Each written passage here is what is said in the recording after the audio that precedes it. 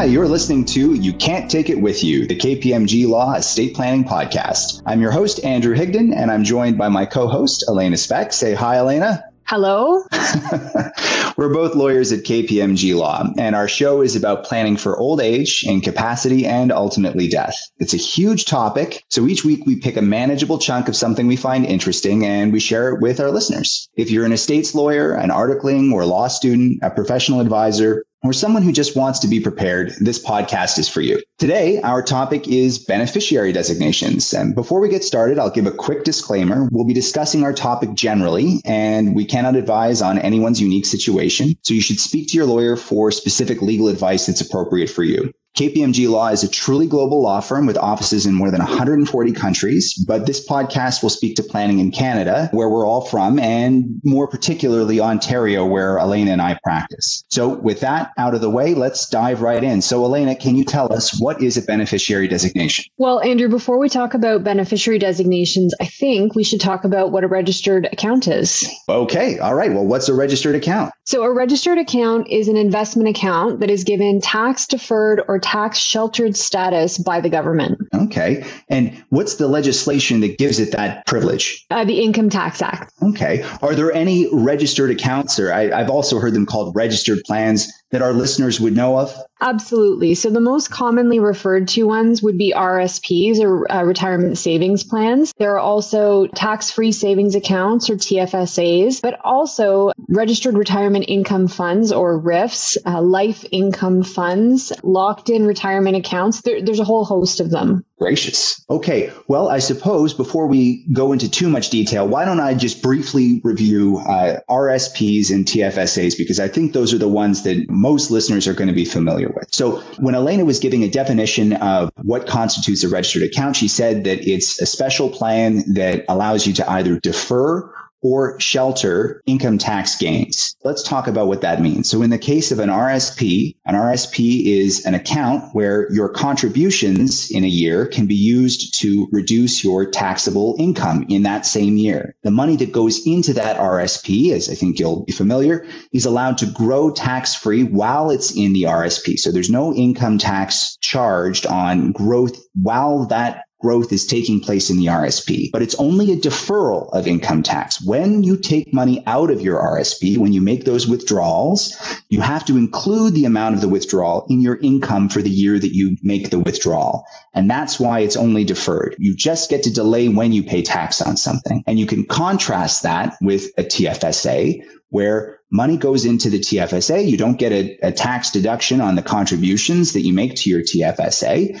But once the money's in the TFSA, it's completely sheltered. So any investment growth that happens in the TFSA is not taxed, and it's allowed to come out of the TFSA at the end when you make your withdrawals, and it isn't included in your income in the year that you make the withdrawal. An important thing to remember is that on death, that distinction between a deferral and a shelter becomes important. In an RSP, if you're holding an RSP with, say, $200,000 worth of investments, when you pass away, because the value of those investments has been not taxed, but just deferred the tax obligation, it's deemed as though you've earned everything in your RSP the day that you passed away. So if you have $200,000 in an RSP and you die, you're deemed to have earned $200,000 in the year that you passed away, in addition to whatever income you earned that year. By contrast with a TFSA, since the income is completely sheltered and the investments in a TFSA are completely sheltered, when you pass away,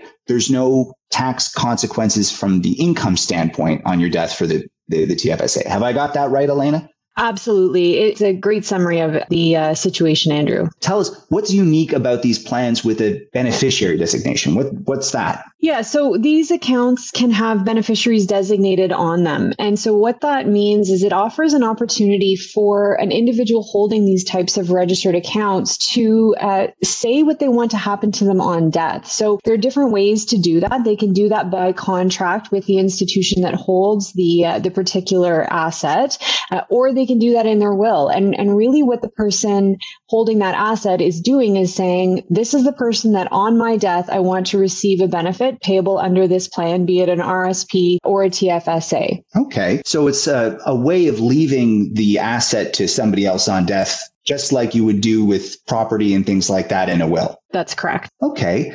Are there different kinds of beneficiary designations? There are actually, Andrew. It's a great question. There are different ways that beneficiaries can be identified. And I'll use the example of a TFSA. So with the TFSA, somebody can be simply identified as the beneficiary. And that means on death, the proceeds of the TFSA would pass to that individual. However, if that person happens to be the spouse or common law partner of the deceased, they can be identified as the beneficiary, but they can also be identified as the successor holder. The difference between those two is that the successor holder can actually carry on the TFSA like they've stepped into the shoes of the deceased individual, regardless of whether they have contribution room in their own TFSA or not. So it's a really great distinction to make when you're designating a beneficiary. Oh, that's very interesting. So another thing about beneficiary designations is that they allow assets to pass outside of an estate. So before we talk about that idea, I think it's useful to talk a little bit about what an estate is. So just in general terms, and I'm simplifying things, but when you die, all of your property vests in your executor who holds it in trust for your beneficiaries. And that pool of assets, that property that your executor holds in trust for your beneficiaries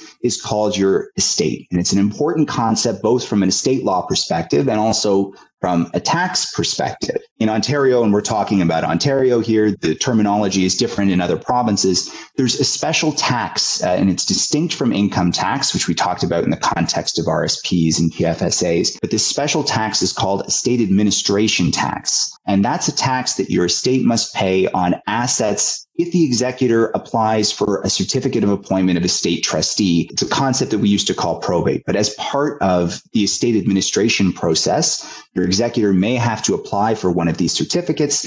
And if he or she does that, then there will be tax owed on that pool of assets that we're calling the estate. Sometimes people say that beneficiary designations allow an asset to pass outside of the estate. And that means that they won't be included in that pool of assets for which estate administration tax will be owed. Can you tell me, Elena, what happens to an RSP on death if there's a beneficiary designation? An RSP on death with a beneficiary designation means that the proceeds of that RSP would be passed directly to the named beneficiary or beneficiaries. And so in essence, it could be as easy as the named beneficiary contacting the institution, providing identification and proof that the person has passed away, and receiving a check for the proceeds. Wow, that sounds really easy. So that's great. So that means that the proceeds in the RSP are going to pass directly outside of the estate to the intended beneficiary, which means that they won't fall within the estate. So if an executor applies for a certificate of appointment of estate trustee,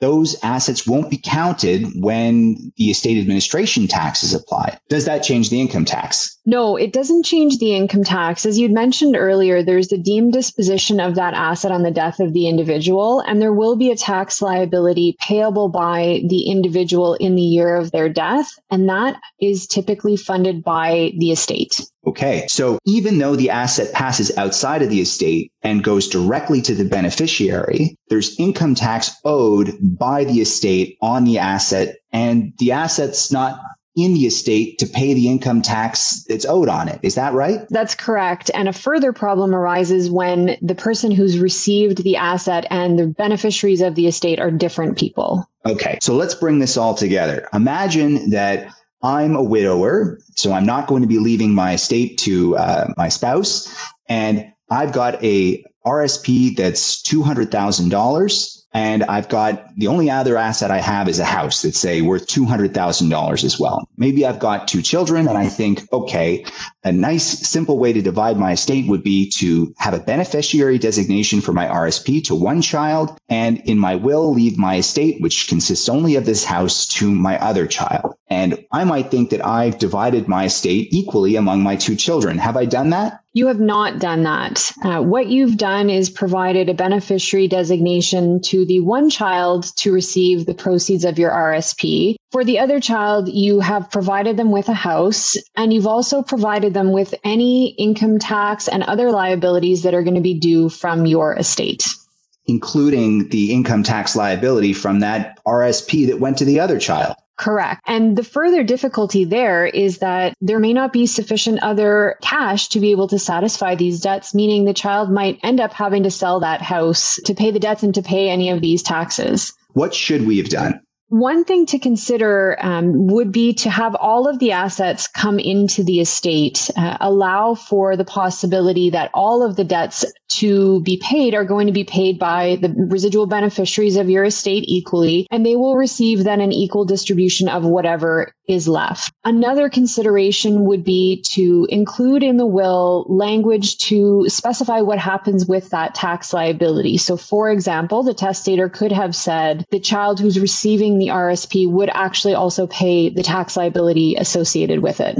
Okay. And of course, as always, if you're concerned about this, a lawyer is going to be able to help you. So having good estate planning is going to ensure that these kinds of issues don't arise. So today we learned that beneficiary designations are a unique way to leave assets held in registered plans on death, and that a beneficiary designation allows the plan assets to pass outside of the estate, which can have a benefit if you are trying to reduce the liability of estate administration tax. But it carries risks, and it needs to be thought of carefully to make sure that tax owed on the income lines up with the asset needed to pay for the tax. I was just going to add, I think the most important thing to consider as part of this is making sure that the testator's wishes are carried out and that these unintended consequences don't arise after the testator is no longer there to speak to them. Okay. Next episode of the podcast, we'll be talking about gifts and some interesting legal questions about leaving gifts in a will and leaving gifts during your lifetime. We hope you'll join us. If you've enjoyed our program, please like and subscribe to our future podcasts, and please consider sharing our show with your friends and colleagues. KPMG Law is an international law firm with offices around the world. Our affiliation with KPMG gives us an unprecedented ability to combine legal, accounting, and audit advice for our valued clients wherever they live and do business. At KPMG Law, we value integrity, excellence, and courage, and we're working together for a brighter future. We'd like to thank our editors, the business development team, and until next time, remember, you can't take it with you.